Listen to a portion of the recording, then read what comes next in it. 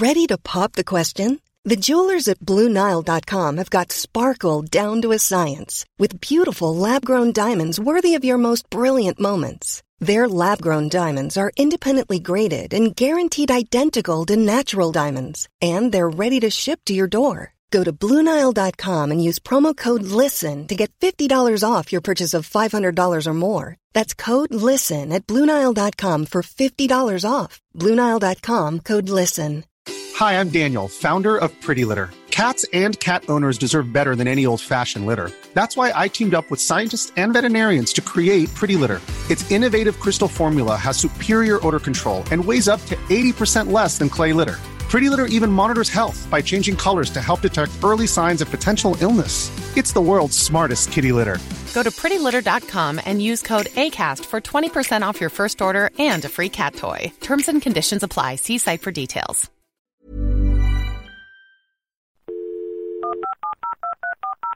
This podcast is a Royfield Brown production. Find others on iTunes. All right. Yeah, I know. Hi, I'm Sarah Smith. If you're the type of person that goes to Liberty as other people would go on safari, and the fact that John Lewis doesn't have a funeral service makes you fret, Sarah Smith cleaning cloths are for you. Sarah Smith, available from Sainsbury's, for the posher washer. Proud sponsors of Dumpty Dum. It's May the 2nd, and we are in New York. And whenever Dumpty Dummers get together throughout the world, what do they do, New York, Nigel? They sing a song. A Dumpty Dum, to be precise. Are you sure? I think so. Could you second that, Beth? I second that. Do you want to third that? I do third that. Who are you, though, Morgan? Morgan. And where exactly are we, Mr. Witherspoon? We are in front of the Norwood Club in New York City. Hey. So, after 3.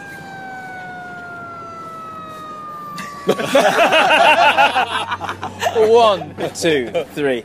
Dumpty Dumpty Dumpty Dum, Dumpty Dumpty Dum, Dum Dumpty Dumpty Dumpty Dum, Dumpty Diddly Dum, Dumpty Diddly Dumpty Diddly Dumpty Diddly Dum, Dumpty Dumpty Dumpty Dum, Dumpty Diddly Dum.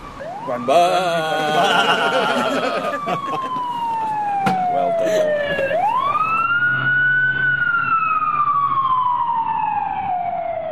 This is Dumpty Dum, the show about reality docudrama that ascends on an Ambridge in the heart of the Midlands. I'm the Twinkle Toes, that is Royfield Brown, and with me I have the wonky maypole, that is Lucy Freeman. And the last part of these May Day celebrations, folks, is you. Now, today's Dumpty Dum is from the Dumpty Dum NYC posse. Hey! Was it good? It was good. It looked very good. You all look very jolly on the pictures. Yes. There was me, New York Nigel. He's a lovely bloke, that New York Nigel. Morgan, Witherspoon and Beth. And we all went to the Norwood Club in Chelsea, which is Witherspoon's handsome husband's club. Did you meet Handsome Husband? I did. Well, I've actually met him before. I met him last year. Oh, yeah, when they came over. Yeah, they came over. Because he's Scottish, don't you know? And, and they met in London about 10 years ago or so. And Witherspoon and Handsome Husband. So I met Alan, and he's an artiste. And I went back to Witherspoon's place, and it's very lovely. Very lovely. On all of Alan's artwork was everywhere, and it was great. We had a lovely time. I met Angus Haggis. Yay! What's he like? Oh, it's like a dog. Ugh, a little cute dog. And Witherspoon took me on a massive preamble around Manhattan. Aha. So we met just north of Soho. And then we went to the Eleanor Roosevelt's house. And then we went over to Roosevelt Island, went on the Sky Tram thing, which was all very, very exciting to go over the East River. And we hung around there. And actually, inadvertently, we walked directly past New York Nigel's church, but we didn't notice his church until we met him later. We went on the High Line Walk, which was great. And I spent a whole day with Witherspoon, and it was very lovely. And it was just a great thing to behold. And we ended it by doing a Dumpty Dum. Yay! Yay! But Lucy, Have you got hay fever or a cold or what? I've got a cold. I've been having this kind of dry cough thing for the last couple of days.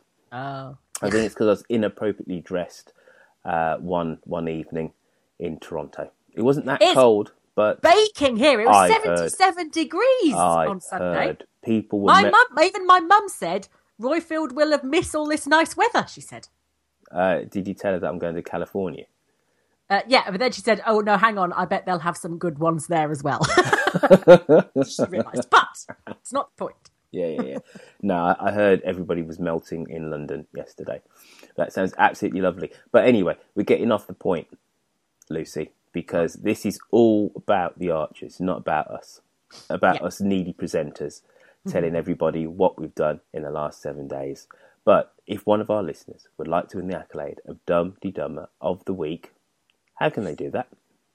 Yes, if you would like to sing us a Dum-de-Dum, give us a plot prediction or attend a police station and give evidence on behalf of your daughter who is up on a murder charge with no legal advice or presence whatsoever, then ring us on 0203 0313 or leave us a message on SpeakPipe. Thanks to Lovely Sandwiches for her amazing voices, to Cosmo for his podcast roundups, and to Sarah Smith for sponsoring us. Thank you also to Derek for loaning the back bedroom. Derek is knackered today. He was fighting with that flipping maypole.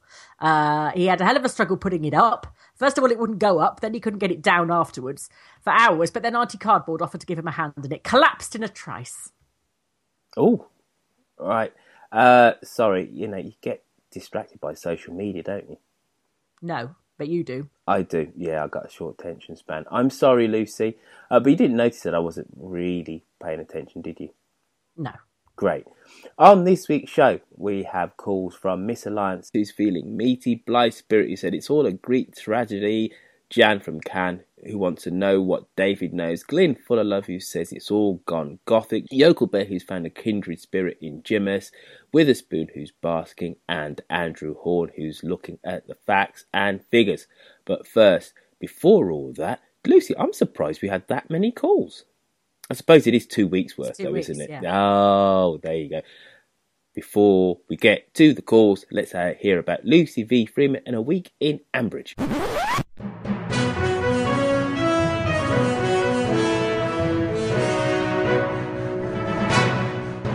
Walked into the barn and interrupted her mother having an intimate moment. So embarrassing when you're walking on your mum, enjoying a bit of Netflix and chill with a heifer.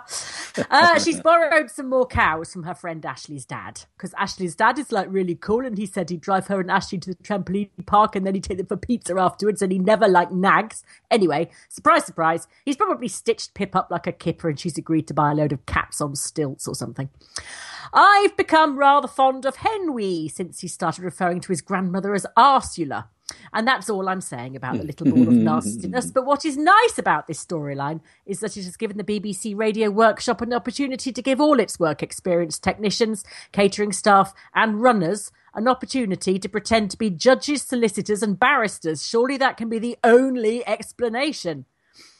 The whole Bridge Farm Brigade is saying, it's my fault, over and over again, and the whole village is still going, ooh, isn't it awful? And David said, it's hard to even go there, which is the most un-David-like thing I've ever heard anyone say, let alone David. It would have been worse if he'd said, it's hard to even go there, but only a bit. Then Helen rang from the prison for the first time, and Tony didn't know where Pat was. She's not going to be trekking through Kuala Lumpur, is she, Tony? Bloody hell, she's in the dairy. She's always in the dairy.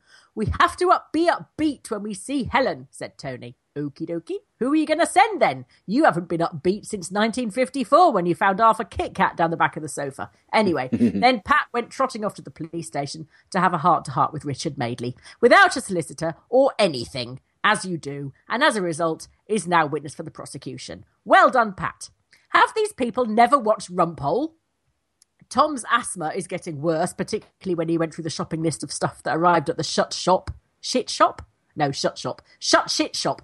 Johnny is getting huskier, but that might be due to the out-of-date flapjacks. Tom seems to be pimping Johnny out to other people's farms also, which is slightly weird. Between them, they sound like patients in the end beds in a TB ward. While Johnny was unpacking 14 tons of split peas for Pat to make a nice cake, Jazza appeared and went, psst, "You usually are," said Johnny, "but what do you want?" While the pigs were waiting for Jazza to come back, they got bored and had a rave in the polytunnel. There were glow sticks and rizzlers all over the shop. Talking of Jazza, Jimus unveiled a cowardly streak a mile wide and kept leaping sideways into wheelie bins, trying to avoid Jazza, who is very keen to get off Fallon's sofa.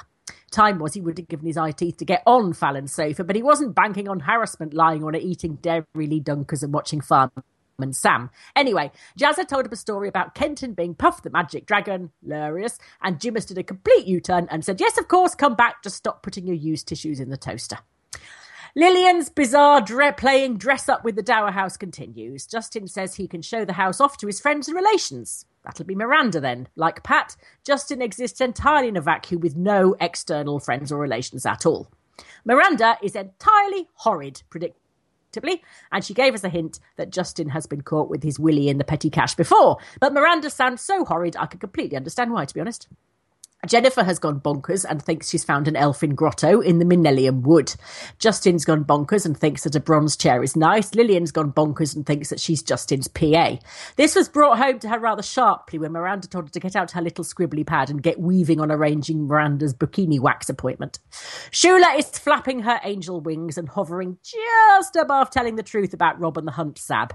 Obviously, this would mean then admitting that she had told a fibby fib to harassment. So that's not going to happen, as this would sully her carefully crafted reputation as a nymphomaniac boozehound. Joe, described as a genius by Eddie, which is rather like being described as a bit unstable by Sinead O'Connor, suggested that Eddie should offer Lindy Bottom an extended warranty. Lindy Bum Bum Bum told Eddie he could shove his warranty up his bum bum and extend it.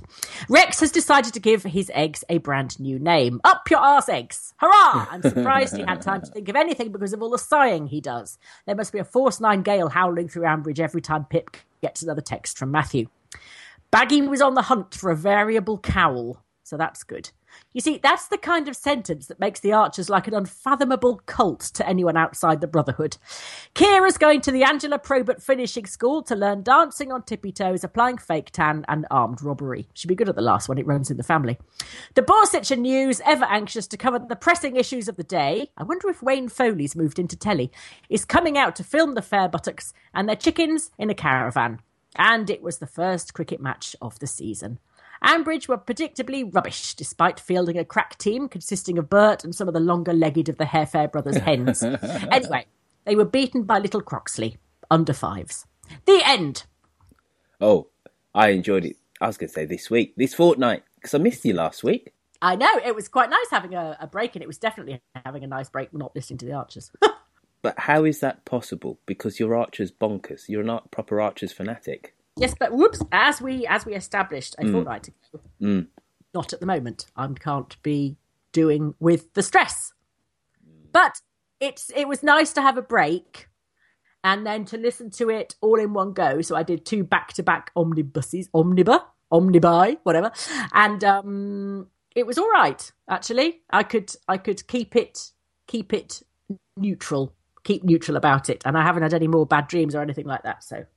But I did note that they said sodding September until the court case. September. Did you see Nozilla's tweet said, "Nobody tell Lucy." Let's all just keep it quiet. Yeah, my heart did sink somewhat. I'm just kind of hoping, though, that as much as this storyline can, it does somewhat drift off a little bit into the background. There's only so much kind of hand-wringing you can have from Pat. Yeah. And all of that malarkey.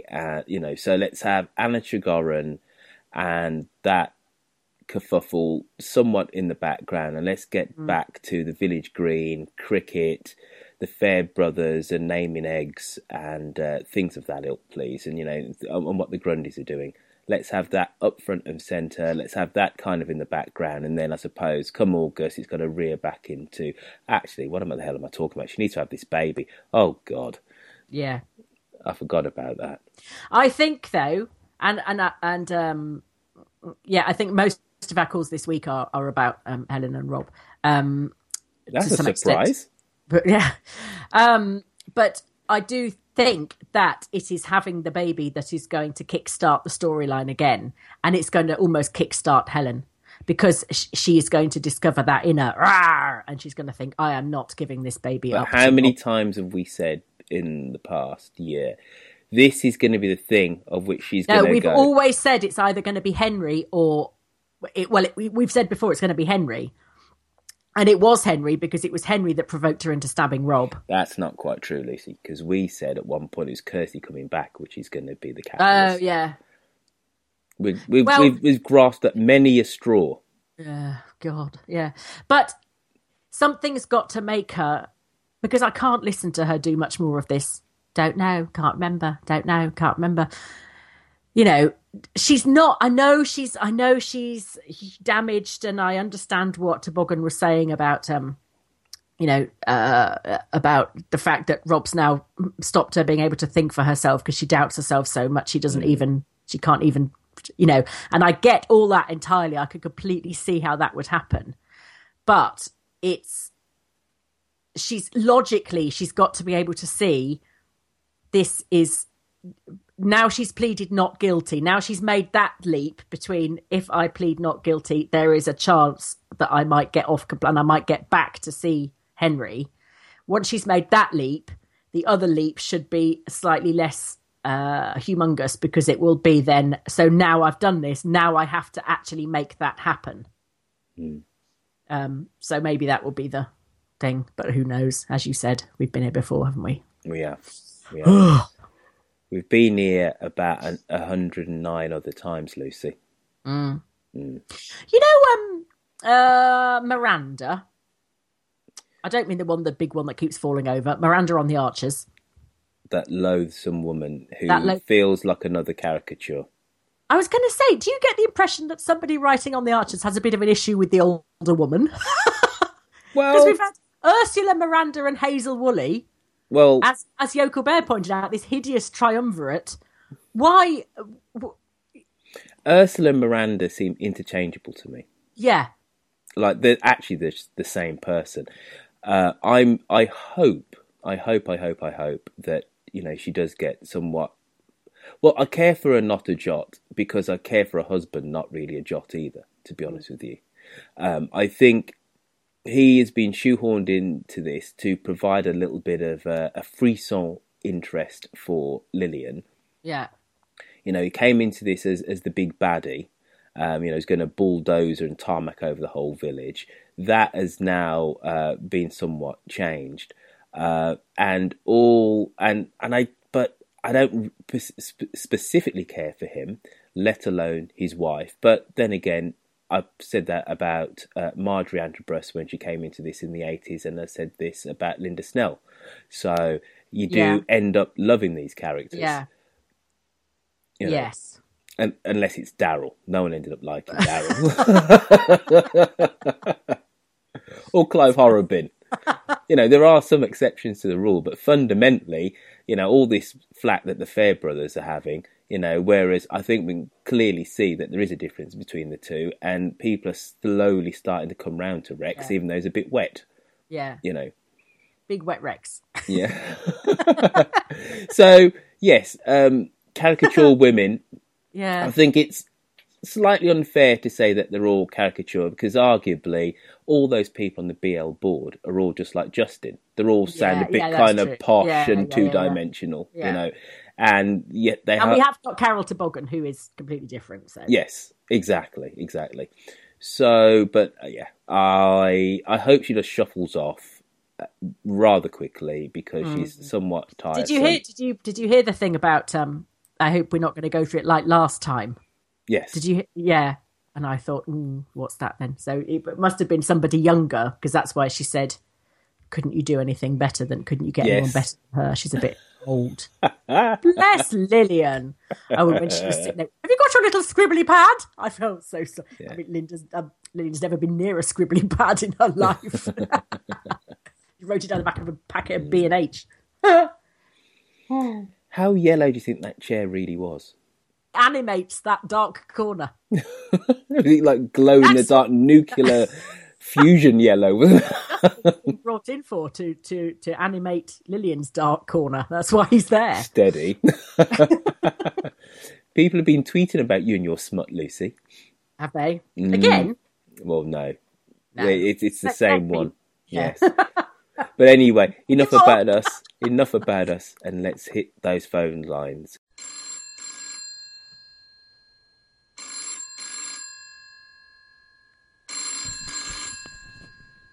Hello, Ambridge 3962. Who's first, Lucy V. Freeman? Is Alliance. Oh, I love her. Who is beating up a beef stroganoff in her Albion. Actually, we might shove her together, if you don't mind, Miss Alliance, with Blithe Spirit, because they both pretty much said the same thing. Mm. Good evening again, Dumpty Dum. It's Miss Alliance here from deepest suburbia. I'm in my lovely kitchen again. Tonight's menu is beef stroganoff. Let me first apologise to all the vegetarians. I'm very sorry. We do tend to be a bit meaty here. Now, at risk of repeating myself, and indeed Lucy B. Freeman's wonderful monologue last week, I'm getting really fed up with this. Why did I start listening to The Archers every night? Because I don't have time to watch television. I'm usually cooking the evening meal. I can do that with The Archers on in the background, as many people do. So in fact, The Archers is a docudrama that can take one out of oneself for 15 minutes, out of the trauma, the hassle, the general grind of having small children and day-to-day existence and misery. The Archers is very grim at the moment, isn't it?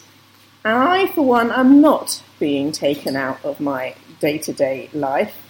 It's making me glummer and glummer. More and more people are saying to me on the Twitters and on Facebook and just generally, actually, in life, that they no longer wish to listen. It seems to be losing listeners in droves. And whilst I totally and fully understand that they're trying to have a realistic portrayal both of Helen in her post-traumatic stress situation and of the way that the criminal justice system can treat women who've been abused and of the drip effect of mental cruelty and domestic abuse and coercive control. All of that I totally understand, and I still have a huge amount of respect for the people, the scriptwriters, for doing this. Having said this, it's grinding me down to the state that now I absolutely dread it coming on. Bye. Hello, Dumpty Dum, Blithe Spirit calling. I'm calling in on Wednesday the 27th of April, and this is a day after hearing Lucy's spectacular diatribe on the show. And I have to say, Lucy, I could not agree more. I think this is something that many of us have been dealing with for some considerable time. And it's not a question of feeling like we can't bear to listen to this anymore. It's more a question of the show is actively putting us off. And I also agree with New York Nigel. Thank you for that wonderful exposition of how things are right now. The fact is that The Archers has never been devoid of high drama. There's always been big storylines going on, but the point is that they've been dealt with within a cohesive whole, within a complete dramatic universe. There's been a very strong sense of other people and other stuff going on at the same time. The problem that we've got with this particular storyline, which shall not be mentioned, is that it is so massively overshadowed everything else that the things that we normally love and feel reassured by in The Archers, such as the curtains in the village hall or Linda Shepherd's hut, or the small everyday stuff that keeps a universe ticking over, now feels so completely ridiculous and trivial by comparison that the whole thing is utterly out of whack. I stopped listening last Wednesday when I basically could not deal with Pat and Tony anymore. I mean, Pat is just being completely ridiculous at the moment. The whole thing has reached the proportions of Greek tragedy. I'm fully expecting her to put out her eyes and go wandering off into the wilderness instead of finding some bloody cojones and actually getting on with it. This actually put me in mind of something that you, Lucy, said a little while back about parents and the primal urge to protect your young. And that's something that I don't detect in Pat or Tony right now. And one thing that they're not doing is asking a very small but significant question. A, of the situation, and B, of the Dark Lord, and that's this. What the hell have you done to my daughter? Anyway, that's my two penneth. I'm going to be very British about the whole situation and go and make myself a nice cup of tea. So that's it. Cheers now. Bye. Hello to all Dumpty Dummers everywhere. This is Glyn. Best of luck with your new ventures across the pond, Royfield. Hope everything goes very well for you. Lucy last night in the last show said that she thought things had been going wrong in the Archers since they got rid of Darryl, packing him off in a quite hasty manner. I'm not so sure about that, but I would pinpoint the moment when the Rob and Helen storyline started going slightly awry for me, which was when Ursula was revealed as being in cahoots with Rob. From that moment, started moving away from what was a serious storyline about domestic violence into a gothic horror show. It's now got to the point where I feel we've got Archers A, which is the Rob and Helen gothic horror show, and Archers B, which is everything else. And when you're listening to Archers A, it's compelling, it's very depressing. And when you're listening to Archers B, you'll think feels like very, very bland, very, very boring. And you want to get back to Archers A, even though that is grim and unremitting. And if you get an episode where you've got both, I feel at the end I've had 5 minutes of drama and 8 minutes or so of aimless wittering. Right, keep up the good work. Hope to hear the next podcast soon. The trouble, it's exactly, I think it's Blythe Spirit that says this. That's exactly it. For decades now, I have loved, the Wingle-Sickett and the Maypole and the Bunting and all the Flower and Produce show and all the things about you go, oh, for goodness sake, and be secretly quite happy. But now they just look ridiculous. Now they look, because it's offset against this Bronte melodrama, where you've got, the mad woman in the asylum having the baby and the evil husband and his evil autocratic mother and blah, blah, blah. Now they just look as absurd. Those other things have been made to look now as absurd as people that don't like the Archers always say, oh God, all they do is, twaddle on about flowers and crops and, who's got the maypole sort of thing. And that makes me feel very, very protective of the Archers, because those are the bits that you could bizarrely actually get some drama in. You didn't need huge, great, fantastical stories, but now we have got huge, great, gothic, fantastical stories, and they're making the nice bits just look a bit weedy, and they're not weedy. They're the minutiae that people love. So I don't like it that the monster storyline has sort of slowly rolled over everything and flattened it and left it looking all a bit dented and bashed. I agree. I always agree with Blythe Spirit. And for once I agree with you here, Lucy Freeman, is that we've talked about the emotional weight that this storyline has had on the listeners. We've talked about how the fleshing out of these two central characters, Rob and Helen, is disproportionate compared to, long-standing characters that we've had for 20, 30, 40 years, let alone the newer ones. And my worry is that going forward, because let's be honest about it, this storyline's got on the front of the Daily Mail, it's got in every little bit of media. So you can... With the Kardashians doing something else that day. Exactly. Kanye West hadn't thought of something ridiculous to say the day when where Helen stabbed Rob.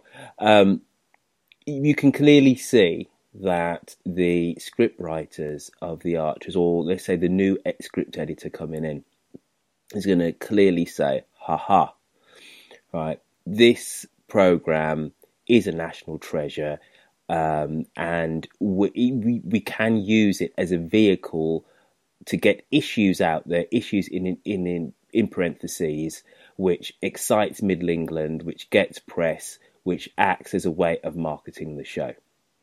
So, yes, there'll always be a single wicket, and there'll always be a Flower and Produce show, and there'll always be a Christmas panto, but those will be shoehorned in and around a big storyline.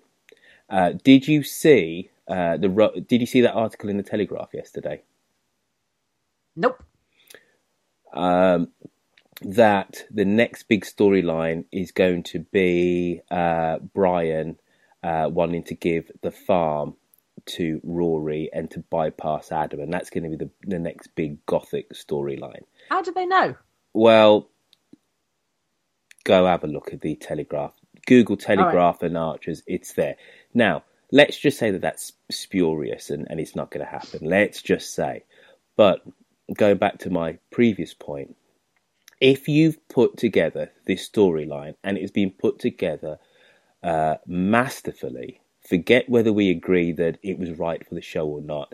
It's been an absolute juggernaut in terms of media exposure. Yeah. That is going to be like catnip to the new. Hang on one sec. It's all right, Will. Come in. William's just come in, and Hello, William had his first SATs exam today. So how did it go? Just tell me. Fine? Yes, it was a lot easier. Was it? We thought.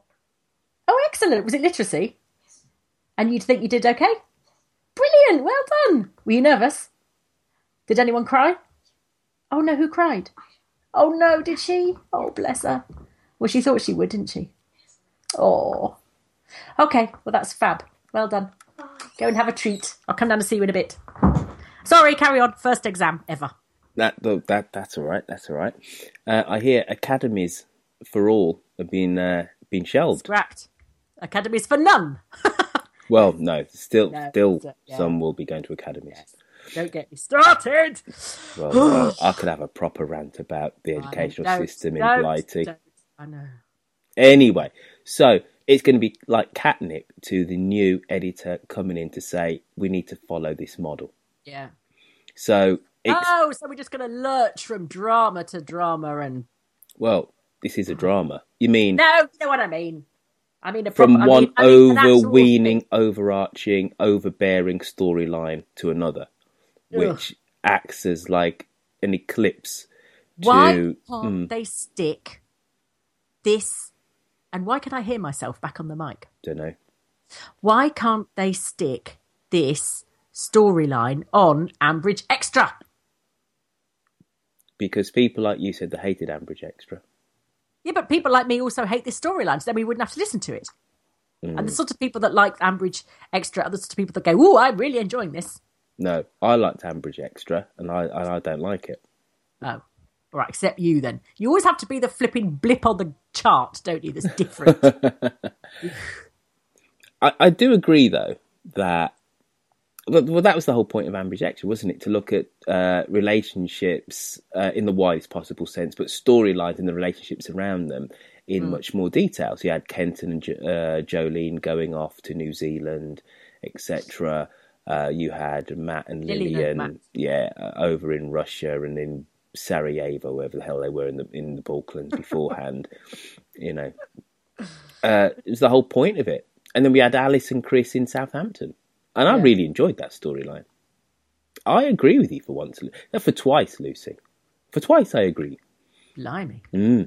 Goodness. The Royfield and Lucy accord this episode. You've clearly had much too much maple syrup. Maple syrup on my day nurse, yeah. Okay. But hello, Glyn. It is very lovely to hear from you. We haven't heard from you for a while. We haven't. No. But he says, absolutely right, it's making... the other storyline sound bland, and that is exactly the words. It's like swapping. You know, Fox News is all kind of, oh my God, we're all going to die. It's like switching from Fox News to Look East and back to Fox News. That's what it feels. Look East does absolutely. Meanwhile, a polar bear at Norwich Zoo has got its foot stuck in a railing. We're all going to die! And, you know, that's what exactly what it's like. Who's next? Jan from Cairn. Hello, Lucy, Royfield and Millie Bell, and all Dumpty Dummers everywhere. It's Jan Mitchell calling in from Canada Land with a couple of quick comments. First, let me say that I am with you, Lucy. I am now at the point where I have to hit the fast forward whenever I hear even a hint of the Dark Lord's or his mother's voice. Thankfully, though, I'm not having nightmares, so my heart goes out to you, Lucy. I think you're wise to take a break. Lastly, I know that we're all disgusted at Shula's lack of integrity in not coming forward with what she knows. But have we forgotten David, who has a very good idea of what happened at the culvert on the flood night? This is normally a time when misfortune galvanizes most close-knit families into action. But what are the Archers clans doing? Staying in their own safe, happy little corners, making sure their livestock are fed and their lays are being laid. I'm baffled by it all, and I admit I don't know enough Archer's history to make sense of it. Perhaps Lucy or Roifield or a wise Dumpty Dummer will have an insight for me. Well, that's all for now. Bye, everyone, and all the best on your move, Roifield. Now, I can't remember this, Jan. What happened on Culvert night? The night of the culverts. Because she says David knows something. He knows more than he's letting on about Rob's behaviour on the night of the culvert. Well, he knows, or at least he heavily suspects, that he blocked it up and that he sent away Stefan. He knows this, doesn't he? Because he investigated it through the, and I forget, there was some part of his purview of being a parish councillor. Oh, yes. So why is he saying nothing then? She's right. I mean, she says they've all sort of closed ranks. Said, "Oh, isn't it awful? Bolts, door. You know, we're glad it's not happening to us, though. It's all gone a bit. I'm all right, Jack, isn't it?" I know, and you know, David sort of he appeared to be cycling round, which was a bit odd. There was like a very strange noise of a squeaky tyre in the background, squeaky wheel. And he said, you know, when people say, "I know there's nothing I can do, but would you like a shepherd's pie?" or something like that? Because and it's like, there's nothing I could do, but would you like some silage? And Tom came over all unnecessary and said, "Oh no, I can't ask you for that. It's too much," as if he was offering to give him half his kidney or something. But yes, they, apart from offers of silage, everyone's kind of giving them a wide berth. Really, seems to be. Shula's gone very quiet because she knows what he's really like. David has huge suspicions. He's gone really quiet. It's all just, oh well, yes, Helen was always a bit difficult, wasn't she? Anyway, moving on. To be fair to Shula and her silence, Shula's been silent ever since the incident. She was uncomfortable about it. She perjured herself by telling the police that the Sabbath hit Rob first. And then Rob, rescued her with the bridal incident a couple of months back. So, but this is a drama, and as much as we hate to admit it, there is somewhat of a formula to successful dramas. All these incidences, if need to be played out, don't they? So at some point, whether it is when Rob gets everything that's coming to him, it'll either be, oh yes, and there was this incident and that incident, which would be somewhat weak, and what it should happen is that it precedes that by him. Anna Toboggan must be thinking, "My God, what a shower I am looking after here. I've got a defendant." Not at all, because I think one of the things that was very instructive for me was she absolutely knows that the mentality of a woman that has been abused, and she very clearly said that, didn't she? Yeah. She said that she's still acting in a way to get kind of Rob's approval. That was fascinating, wasn't it? She's actually trying to do the thing that will make him, he would want her to do, even when it's absolutely against him. Absolutely. So, and I've forgotten what the hell I'm thinking. Sorry. About. I interrupted you. You did.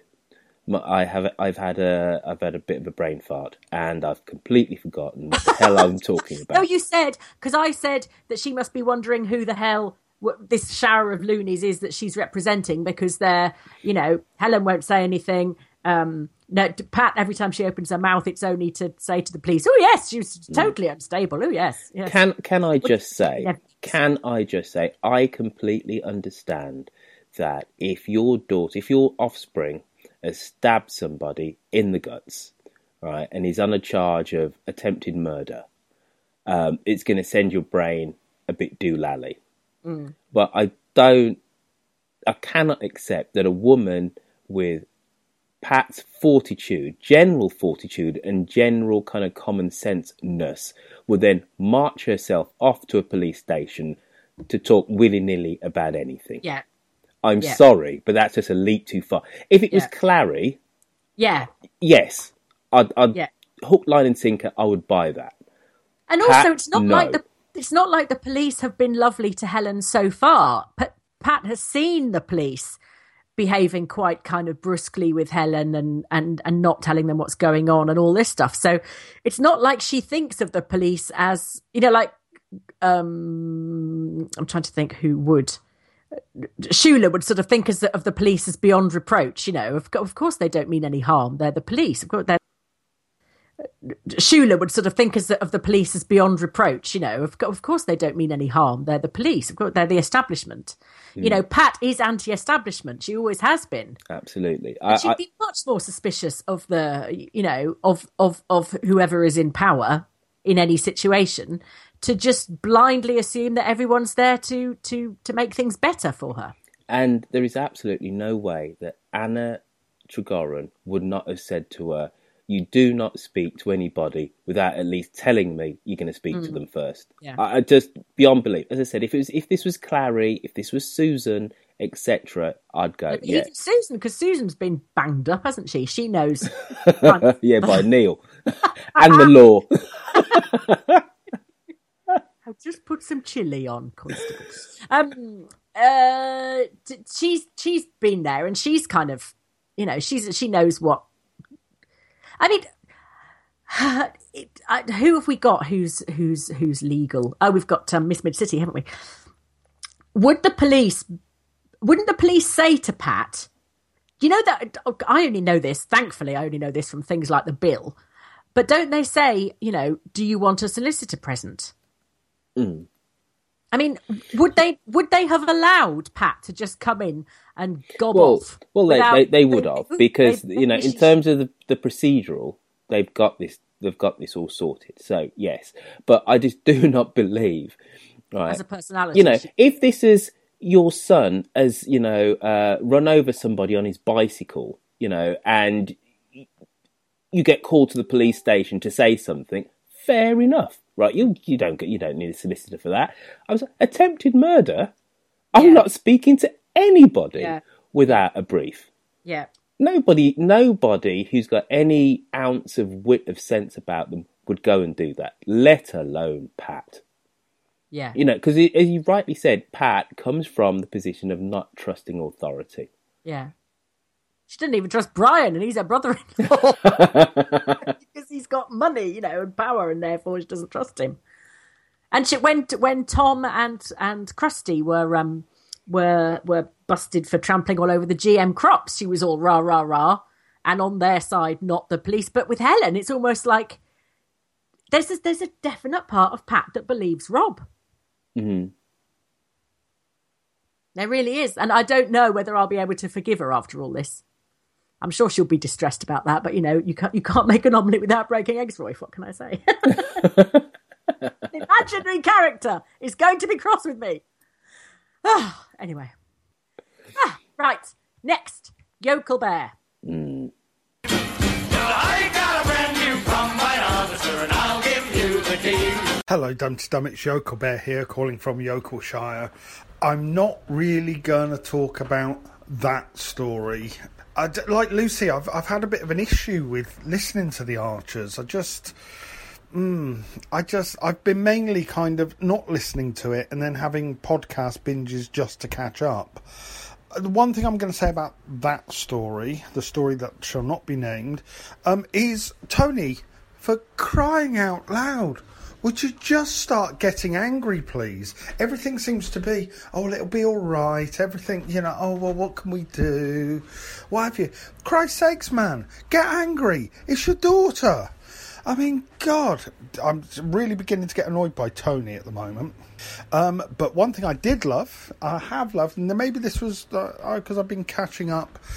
This may have been the week before, but Jazza and Jimus back together. Oh, they should have their own series. I just think it's wonderful. They're just pairing of them, the kind of chalk and cheese odd couple, is just marvellous. And I've always had a bit of a sympathy for Jim, because I love the fact that Jim surrounds himself with books, and I'm the same. My family call me the one with book learning. But Jazza, yeah, I know he was an absolute git about what he said, but he doesn't really mean it, does he? It's just his brain doesn't engage sometimes, but essentially he's a really good person. But talking about people who aren't good people, Miranda, God, are you sure she's not related to Ursula or indeed Hazel Woolley? Are they all related in some ways? God, she's awful. Couldn't stand Miranda. So, Team Lillian kicking in here. Steal that man, Lillian, because you're so much better for him. Okay then, bye. I got a brand new combine harvester, and I'll give you the key. Why isn't Tony angry? I agree. I don't think I could have even. I mean, Ursula comes to the door, and they're all like, "Oh, hello, come in. I've made coffee." I'd be like, it's just no matter who's right or wrong or whatever. This woman is being incredibly hostile about your child, and I know Pat's going, we've got to keep a good relationship and everything. But she's completely hysterical about everything else, and yet utterly, utterly calm around Ursula, who's kidnapped her grandson. It's very strange. And Tony doesn't seem remotely... Tony's just going, oh, don't worry, probably all turn out all right. It's fine. Have a cup of tea, Pat. Go and have a lie down, you'll be fine. And yes, the Jazza and Jimus show. Yes, that's lovely, isn't it? Jazza and Jimus. I don't know if it is lovely. I think Jimus is being a bit of an evil bastard at the moment. Evil? Why? Because he says that Jazza can't move back. No, he said he can now. Oh, God. How many episodes have I been behind this? when did he say that? They met up in the ball, and he was trying to... What day was that, Lucy? Sorry? What day? Oh, I've no idea. Oh, God. Have I missed a key episode? The last episode that I heard regarding them pair, Jazza was still alive. Sorry. Yeah. Nigel was just at the bottom of the ladder. No, Lucy. There was Jim was in the pub, and Jazza had gone in there, and Jim went, "Oh yeah, I think I've got to go now to Kenton." Yeah, no, but Shula wouldn't let him go, and said, "No, you're going to stay there and speak to Jazza." Oh, so there were two pub scenes then, because this is the one where Jim did duck out. Yeah, and then Shula sort of corralled him back in again and said, "You stay there and sort it out." And because Shula is obviously the queen of facing the truth and saying unpalatable things, ha ha. And I think Jimus was going to attempt to be quite sort of bullish with Jazza and say no, but then Jazza told him this hilarious anecdote all about Kenton being the dragon and Jolene looking... Do you know what I was going to say? Joyfield then, as if I'd made up another character which was half you and half Jolene. Jolene wearing her armour and that she looked sexy and all that. And then they were all laughing away, they were. And Jimus said, "Oh, all right, then you can come back. But you have to be tidier." And he said, "Oh, all right then." All right. Well, all that will be cut out of the show, because we now have people known that I've actually missed vital episodes. You only missed a bit of one, I think. Still, I missed it, though. It's bad, Lucy. But you have flown across the world, ain't you? Yeah, and there's also a thing called the interwebs with podcast episodes of The Archers. There's absolutely no excuse. If you set yourself up to do an Archers podcast, They should listen to the Archers at some point. Exactly. Know who people are and things like that. I'm somewhat behind on things, and for that I need a slap wrist. Okay. Right. Who's next? Hey baby, I hear the blues are calling. Toss salads and scrambled eggs. Mercy. Greetings, Lucy Roifield, Millie Bell, and all Dumpty Dummers around the world. It's Witherspoon and Angus Haggis here, still basking in the warm glow of Dumpty Dum friends gathering for a lovely dinner in New York City. I hope that Angus and I were proper hosts, at least better than Miranda Elliott would have been if she hosted a party for the Archers and Grundys. Just a few observations of the last week. I already had a Twitter rant about how stupid Pat was to talk with the police without, as we say on this side of the pond, lawyering up. But I do feel sorry for her. I'm very happy and, of course, not at all surprised that Helen pleaded not guilty. There were wonderfully acted scenes by both Louisa Patakis and William Troughton, who plays Tom. Last week, of course, we were all devastated when Rob won custody of Henry. But that's what set up Tom convincing Helen to plead not guilty when he emotionally said that Henry would be lost to Rob if Helen went to prison. One question, what if Helen filed for divorce from Rob? As he only has stepfather rights, would he be able to keep Henry if the marriage was dissolved? It's a long shot, I know. And a bit of foreshadowing by Ms. Anna Trigorin when she said that as a barrister she has to see both sides of an argument, if only to be able to demolish one of them. I love that line and look forward to her demolishing Rob on the stand. I'm still obsessed as to why Helen can't get bail. I have lots of friends from university who went on to law school and have been asking them if it would be different here. One of my college roommates wrote to me, I don't believe bail could be denied here to prevent a defendant from influencing a witness. A defendant has a constitutional right to bail in most cases, set at an amount sufficient to assure her appearance in court. So now we know the trial is set for September. It's going to be a long summer, Angus and Dumpty Dummers. But we'll talk again next week after hopefully a more optimistic 7 days.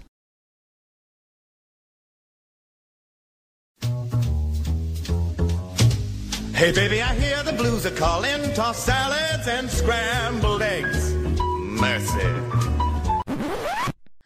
Witherspoon.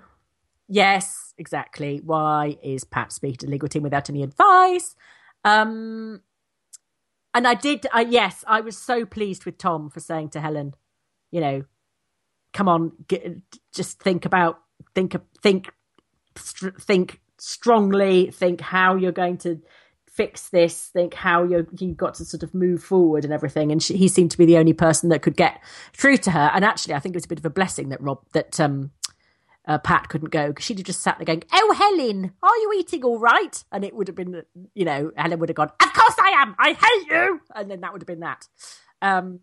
Yes. So that was very good. And Witherspoons, I'd never thought, why doesn't Helen divorce Rob? Immediately.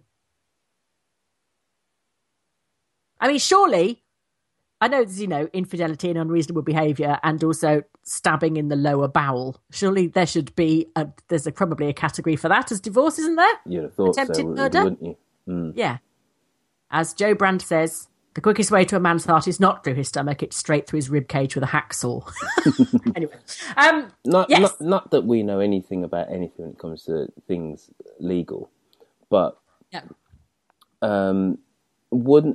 that could somewhat, prejudice is probably the wrong word, but give the whole thing somewhat of another slant, couldn't it? And it's not going to prevent him from being the legal guardian, or whatever the heck the expression is, of Henry. So it's not going to forestall that. Doesn't mean that. No, it's not. It doesn't supersede that. Because because biological fathers, when they get divorced from from the mother of their child, then don't have no right to the children, do they? No. So it's not going to preclude that for now. And also, if any of our listeners, any of them, know where Jess is, could they please get in touch and give her Anna Trigorin's number, because this is the only way this bloody thing is going to be sorted out. I think it's going to need show some prior, much more than. It's going to need much more than Jess, this, though, isn't it? Surely. Yeah. But Jess is all she's got. Unless we discover another wife. Or that, whatever his name is, Stefan comes back from Ruritania or wherever he lives and says, yes, it was me who shoved up the culvert. He made me shove myself up my own culvert. Yes. Right. So that's Witherspoon dealt with. Is it now time for Andrew Horn? It is. And his facts and figures. It is. Bless him. Greetings, Earthlings. Andrew Horn here. I have a message for Bridge Farm for Pat, Tony and Tom. I am worried about your finances. Obviously, you have other things on your mind, and I think you need to take some firm action. It may seem cruel, but the way to proceed, you're not going to reopen the shop for a while. You're paying Rob statutory sick pay, and now that Ursula has pointed it out. But the only safe way to get him off the farm for good is to make him redundant and Helen redundant as well, because he will come back and say they're on a job share. There's no likelihood of you opening the shop, so that's a good reason. So you need to move forward and do this. I don't know what your contracts are, but most contracts, as far as Helen's part, most contracts will time in prison will get you out of that one. When the dust has settled a year or so down the line, you want to reopen the shop, that's fine. You can reinstate Helen, but you need to move swiftly. Otherwise, he will be a thorn in your side and keep coming back for more money. So please get on and do it. I know it's a bit grim and it's not my usual style, but there we are.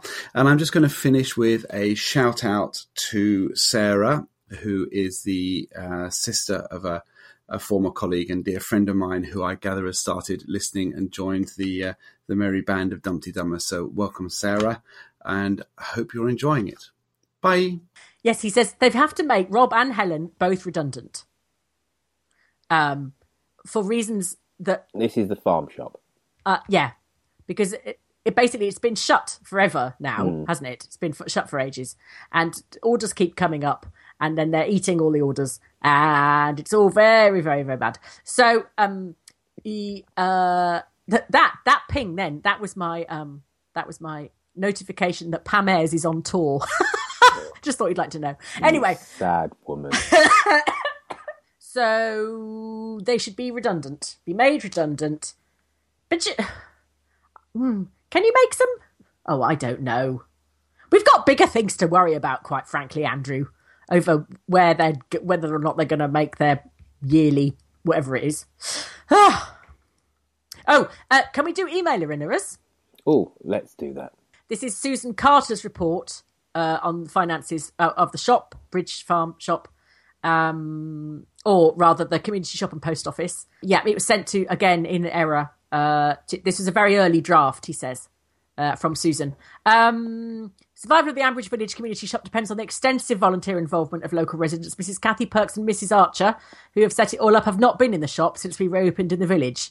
Indeed, the latter has devoted her energies to opening a farm shop, which was supposed to be organic, but now competes with us. However, we are doing a lot better since it closed rather unexpectedly recently, and we are currently doing a lot more business. We need customers to use the resource and more volunteers, as they're having to provide additional cover, as Mrs. Pat Archer is unable to carry out her normal duties due to very old family problems.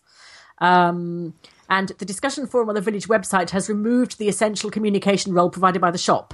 Some may call it gossip, but I know it was essential to share village knowledge. After all, I was able to assist PC Burns with his inquiries with information concerning Helen's eating disorders, and later tell Mrs. Ursula Titchener what a good man her son is in taking on young Henry. So we are staging a comeback, as you could never post that on the internet. The business continues to lose money, and we need to look for much higher sales. I say use it or lose it. If the latter, that will mean that Hazel Woolley can make a lot of money. None of us want that now, do we? Signed, Susan Carter. Thank you very much, Susan. Pam has a brilliant plot prediction that I like a lot. Okay. You ready? I'm braced. Braced, right. Okay, some of this, bear with, as they say on that bloody programme. Plot prediction. Jazza will shortly be studying classics at the OU while unemployed because of his, this sort of fast track of classics degree that Jimmers has got him on. Harrison Burns will wake up and join some dots on Rob. Rob's relationship with Fallon could not have been sunshine and roses. Miles will prove to be gay, hence the occasional odd comments about him from Rob and Ursula, and during his visit will get upset at his treatment at BHC, go for a pint and spill the beans on his brother to Adam and Ian in the Bull. I like that. I like that. Because they've been so quiet. We haven't heard from Ian for ages, have we? I mean, I know that's what we haven't heard from Aldi anyway for ages, but... Criminally underused, considering what this main storyline is. Yeah. But that would make absolute sense in terms of their somewhat guarded way. They say, well, he is still your brother, as if there's something slightly wrong with him. Anyway, that was corking. Corking. You got any more emailers? I have. Libby. She wants to know... this is Libby, who's only just started listening. She's only 13, I think. Ooh. She said, why is Justin trying to make the citizens of Ambridge like him? She said, as a new Dumpty Dummer, she doesn't understand. And she says, I think that Justin is actually getting tired of Lillian. The little bit at the start of the Tuesday episode, the impending re-entrance of the now silent Miranda, I feel like Lillian is being pushed aside. Well, I did think that, Libby, but then they got all lovey-dovey at the dinner, didn't they? On Friday, I think it was, and they were taking the mickey out of Miranda together, and that's basically a sort of a charm. That's the charm version. You're too blessedly young and innocent to understand this. Of my wife doesn't understand me. When you get older and a man says to you, "My wife doesn't understand me," Libby, what that actually means is my wife understands me much too well. Yes. So I was with you up until I agreed with you, and then I heard that Friday episode, and then he's all over Lillian, and he's sort of started to slag off Miranda, which is a good sign that Miranda is about to be cheated upon, I believe. Well, going back to Miranda's initial question, why is he trying to make the village like him? It's because Libby's initial question. Sorry, I said Miranda, didn't I? Yeah. Sorry, Libby. Sorry about that. I think because it's kind of human nature. The reason why he's trying to get the village to like him is because he is a businessman of means and he has plans for the village. And it's quite simply, it's PR. And his plans for the village go somewhat wider than just Ambridge in and of itself. Hence the wanting to sponsor Portishead Woman of the Year, etc. It helps to grease the path of business, to have people who are disposed to you and to make connections with people. So from a business point of view, it makes complete and utter sense to go on a charm offensive. That's just it on a business sense, and also just purely on a human sense. You don't wander into a village and go "fuck you" to everybody, do you?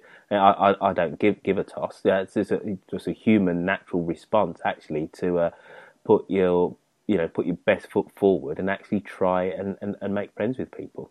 But also, Libby, I don't know if you remember, but when Justin first came to the village, the way they welcomed him was by burning an effigy. So he probably picked up then. There's a little bit of negativity here. Somewhat of a controversial entrance into the world of Ambridge. Yes. Kill the witch. Yes. And next email from Paul Robinson from Neighbours, presumably, and it's headed Percy Filth. Do you remember Percy Filth? Well, yes. He says, hello. First of all, I started listening to the Archers in the early 80s. I well remember Walter and Nelson Gabriel and the wine bar and the antique shop. Anyway, to the point. The first time I heard the phrase Percy Filth was in a 1970s TV sitcom, The Lovers, with Richard Beckinsale and Paula Wilcox. All the best. I keep the good work. Paul. And he's even put in a clip from The Lovers with Richard Beckinsale. I did see that clip. That's where my granny probably got it from. Yes. Yeah. Thank you for that, geezer. Somebody always knows, don't they? Absolutely. We have a knowledgeable bunch of listeners. I know. Amazing. And that's it for the emails and the caller erinnerers. Great. Right, let's take 5. Let's have a quick sojourn to drink camp coffee, cups of tea, whatever. Benelin. Yeah. I'll be having some Benelin with a bit of maple syrup because I'm in Canada. And we'll see you the other side with a touch of Millie Bell. And then it'll be tweets of the last 14 days, I suppose. I've just seen that review. Sorry. It's awesome, isn't it?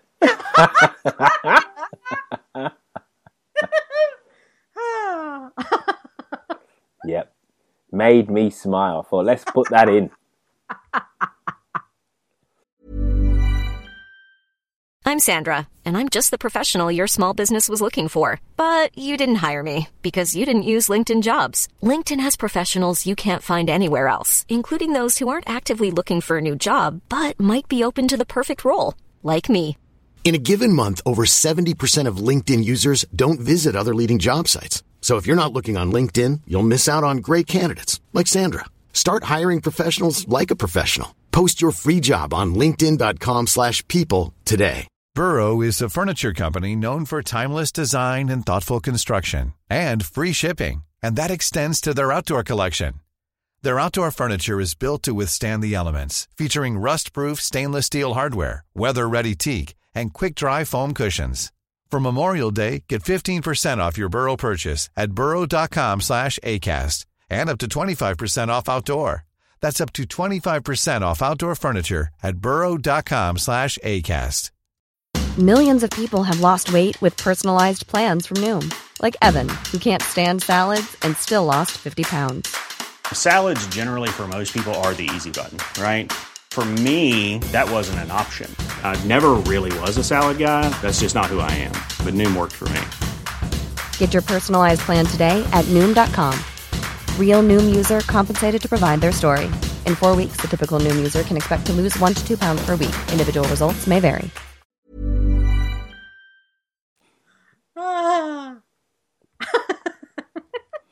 Listener, all will be revealed at the end of the show.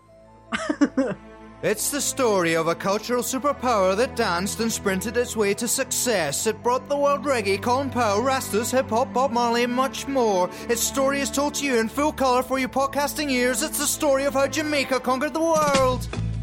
Search for it on iTunes. How Jamaica Conquered the World. It's probably the best, least known podcast in podcastdom. Search for it today. An das deutsche Volk. Seit der Reichsgründung ist es durch 43 1914, June, Sarajevo. The heir to the throne of Austria-Hungary, Archduke Franz Ferdinand, assassinated, killed by a Serbian nationalist. About 6 weeks later, World War breaks out. Germany, Austria-Hungary, Russia, France, Britain, everyone is drawn into it starting in August, and then will America be drawn in? Listen to the first show exclusively on Mixcloud today and subscribe to us on iTunes beginning January the 18th. From Washington to Obama, 10 American Presidents. The new podcast from Roifield Brown. Do you have a National Trust sticker on your car? Do you think you could be best friends with Kath Kidson? Do you spend hours wandering around the airport looking for an organic quinoa cafe because you refuse to go to Burger King? Then Sarah Smith Cloths are for you. Available from Sainsbury's for the posher washer. Proud sponsors of Dumpty Dum. I've just had a look at the Dumpty Dum shop. They've got no tracksuits, but they do t-shirts, which are very flattering. Nice if you want to show off your figure a little bit. Nick couldn't carry one off, of course, but I can. So Roifield has asked me to find out from everyone here tonight, where and when do you listen to Dumpty Dum?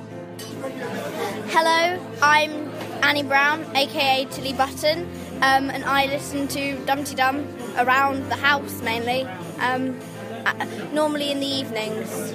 And I'm Tilly Button's dad, Sean, and I listen to Dumpty Dum while I'm cycling to work.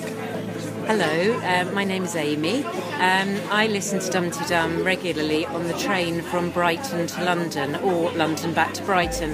And before you ask, no, I don't know what Rex was doing there. Hello, I'm Helen and I listen also on the train from Tunbridge Wells to London and back again. Hello, I'm Bev. I listen to Dum Tee Dum in the car. Hi, I'm Michael and I listen to Dum Tee Dum on the train. G'day everyone. So much to talk about. We really can't do this fortnight break thing again because there's way too much happening on Facebook. On our forum, which is dumteedum.com, and look for forums, we have two sections. One is for all things to do with the Archers and one is for things that are off topic. And the last couple of weeks we've been talking about Dusty Substances. Started one saying that she was still desperately trying to give a toss. We're talking about Henry's daddy again. What's the deal with Helen not wanting visitors? That was Purple Pumpkin. And Royfield asked what people were doing on their Dum Tee Dum holiday, which turns out to be quite a lot. Some people indeed listening to reruns, which is rather fun. On the Dum Tee Dum Facebook page, I was a little bit taken aback where, I don't know if you remember, but I think it was about 10 days ago, Ursula knocked on Pat's door and then just walked straight in, which I found very confronting and not something that's usual in even rural Australia. So I asked, is this usual? Caroline Smith said, I live in a village and some people do walk in, but most don't. The real cracker was when we were still in bed one morning and the elderly lady who farms the opposite hill appeared in the bedroom to ask about something, but she had at least taken her wellies off. We are much more careful to lock the door at night these days. If I am watching the lunchtime news, the postman does wander into the living room. So obviously this is an English thing. Other people said, Ali Oliver said, happened all the time at my parents' house. People would knock on the front door and if not answered, went round to the back. I hated it. Some people would shout and knock, so you had some warning, and then there were others who just walked in. I got caught out more than once with boyfriends and soon learnt to lock the gate and doors if I wanted privacy. It was just really funny. There's a whole heap of those. I really, really encourage you, if you're not on Facebook, go and have a look at those because there's some really funny ones in there. I also asked people to help keep me organised because I had 2 weeks and I was going on school camp for 4 of those days down, and I'm just knackered and I can't listen to the Archers. So I asked people to keep me organised, and Sarah Woods-Rockall said, though the bulldozers didn't get a chance to demolish great swathes of Borsetshire countryside for Plan A, or was it Plan B, the Earth Movers has still been busy, it seems, creating secret pixie hideaways in fairy tale leafy glades. Actually, some of these are really, really creative, and it made me think that perhaps we should be doing the synopses for each day. Heidi Griffith said, Helen still hasn't realised that the only way she's going to get out of the doggy do she's in is by telling Anna what went on. Anna couldn't see the point of the mind-reading classes at uni. Pip is giving up farming and becoming Chancellor of the Exchequer, given her financial astuteness. Karen Cunningham says how proud David and Ruth are at the fact that Dee Dee has managed to screw another farmer right into the ground with her hard negotiating. Hate you, Pip. She still misses the mark with her inflections in every sentence. Not a fan then. Other people said, hang on, I did ask for some this week. It says, Andrew Melling said, is that, oh no, sorry, this thread was talking about a lovely picture of Royfield and Witherspoon that was put up, in which it does appear that Witherspoon is 7 feet tall. Not the case. He must have been on a step or something. So there's a lovely little thread there. You should read that. There was one awesome one about a kid. I've lost him now. Sorry, you need to go find it because there's a really funny post in there somewhere. Although lots of people wanted to know where the dog was. And I want to know where the dog was too. Heidi Griffith says Pat ignores advice to get in touch with someone who knows what she's talking about before talking to Plod. Now can't speak to Helen. Was this part of the cunning plan? Rob is on benefits. Pep is being groomed to be the next dragon using the bank of mum and dad. Tom's pigs have decided to reenact The Great Escape on a nightly basis, and it hasn't got anything to do with Jazza, or has it? And I actually feel that's such a good roundup. I should leave it at that stage. So I will until next week. Please get onto the forums or get onto Facebook, because we all love talking to you. Speak soon. Hooroo! Millie Bell, thank you. Lucy, can you give us the last best tweets in the gap since we were last on air podcasting? Thank you very much, please. E. Cornstalk said, it would be lovely to have an episode without Pat recording a shriek in a catacomb. Liz Anderson said, I must have missed the episode where Pat had surgery to remove her prefrontal cortex. Steve Brooks and Rainbow Warrior had a lovely conversation where he said, we need Rumpole.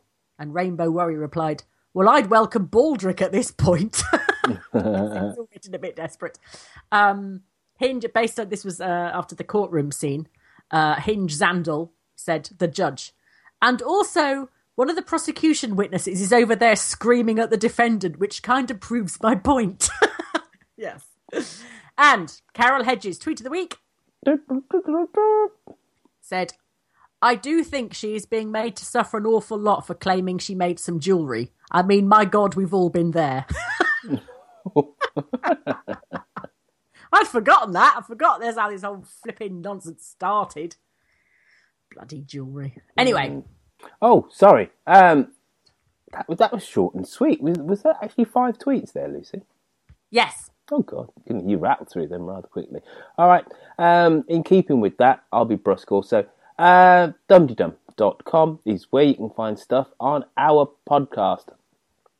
On that said website, we have a shop and we have a forum and we have like things you can do, like you can post your own articles and you can just like commune with other fans of the Archers by sending them a direct message if you care to do such a thing. So that is dumdydum.com. Now, Lucy, you were giggling like your life depended on it before. I'm going to cue you up for this. Lucy, okay. It's news of reviews. News and reviews. Well done. Sung with gusto. From the United Kingdom, we have one review. And this review is from... T. Kylo. Mm-hmm. And it says... Sorry. It says, genuinely dreadful drivel, snobbish and really not funny. Goodness. Thank you. 1 star. They gave us a star. Can you not give no stars? Yeah, you can't give no stars. Yeah, that's just an administrative quirk of the starring system. There's no such thing as 0 stars. If you can be bothered to write a review, you at least get 1. Yes. But we got damned with that 1 star. We did. I think you need to up your game there, Lucy. And that's obviously all about you. I know. So please get more funny. Stop being snobbish. It did make me laugh and I saw it also. Folks, remember, if you agree with that review, you can also go onto iTunes and say you agree with it. If you agree with that review and you're still with us, listening, you've got this far through the podcast, I don't think you do agree with that review. That is probably very true, Lucy. But I'm guessing that most people don't agree with that review. So if you wanted to, in the interests of balance, folks, just say, I think I actually quite like them. That'd be great. But if you do agree with that review... snobby dribblers, we know that. We don't care! But at least we do touch on, Archers things on occasion. Anyway, you can go on to iTunes and write a review because it's important to keep those reviews coming because, folks, it means that more people actually get to listen to our show. There are some other ways that you can help keep our little enterprise on the road. First, you can do that by hitting the donate button, which is on dumdydum.com, or... you can go to patreon.com. Search for Snobbish Drivel, and you can donate $2 a show, which is about £1.30. Remember, you can also keep in contact with us by sending us a voicemail message via SpeakPipe on our site, or you can call us on 020303133105 to leave us a telephonic message if you can't handle SpeakPipe, and I need to have a cough. Well, I'm glad we gave you a nice going away present anyway. Yeah. To be honest with you, I think this is my welcome to North America present. Oh, okay. And then on social media. They won't let you in to America. They'll think you're bringing in SARS or something. I think they've stopped stopping people from bringing in TB when they have to go to Ellis Island and cough, and I think they held your balls at the same time. And if they didn't like they the way a bath in Dettol. I don't think that happens anymore. So I think I can actually sneak in, but specifically social media is what we're talking about now, not my health or lack of it. You can find us on Twitter, where we are at DumDum. Me, I'm Roifield, spelled Roifield. You can find Sarah Smith at Sarah_Smith and Harriet at Shambridges. And on Facebook, or the Book of Face, where we have 1,223 likes, you can find us by simply going on to the Book of Face and typing in DumDum. And that's where we'll be. There you go. Very good. Snobbish drivel at its best. Well done. On that point, we would rattle on about something, but I've got no time because I need to catch a plane and say goodbye to my son. So it's goodbye from me. Planning for your next trip? Elevate your travel style with Quince. Quince has all the jet-setting essentials you'll want for your next getaway, like European linen, premium luggage options, buttery soft Italian leather bags, and so much more. And is all priced at 50 to 80% less than similar brands. Plus, Quince only works with factories that use safe and ethical manufacturing practices. Pack your bags with high-quality essentials you'll be wearing for vacations to come with Quince. Go to quince.com/pack for free shipping and 365-day returns. Want flexibility? Take yoga. Want flexibility with your health insurance? Check out United Healthcare Insurance Plans. Underwritten by Golden Rule Insurance Company, they offer flexible, budget-friendly medical, dental, and vision coverage that may be right for you. More at uh1.com. And goodbye from him. Toodaloo. All right, Lucy, I'm off ski. Okay, bye. I'll try and catch up with you I do hope during you the feel week. better soon. I will do. All right, love. All Take right. care. Bye-bye. Take care. Bye. Bye.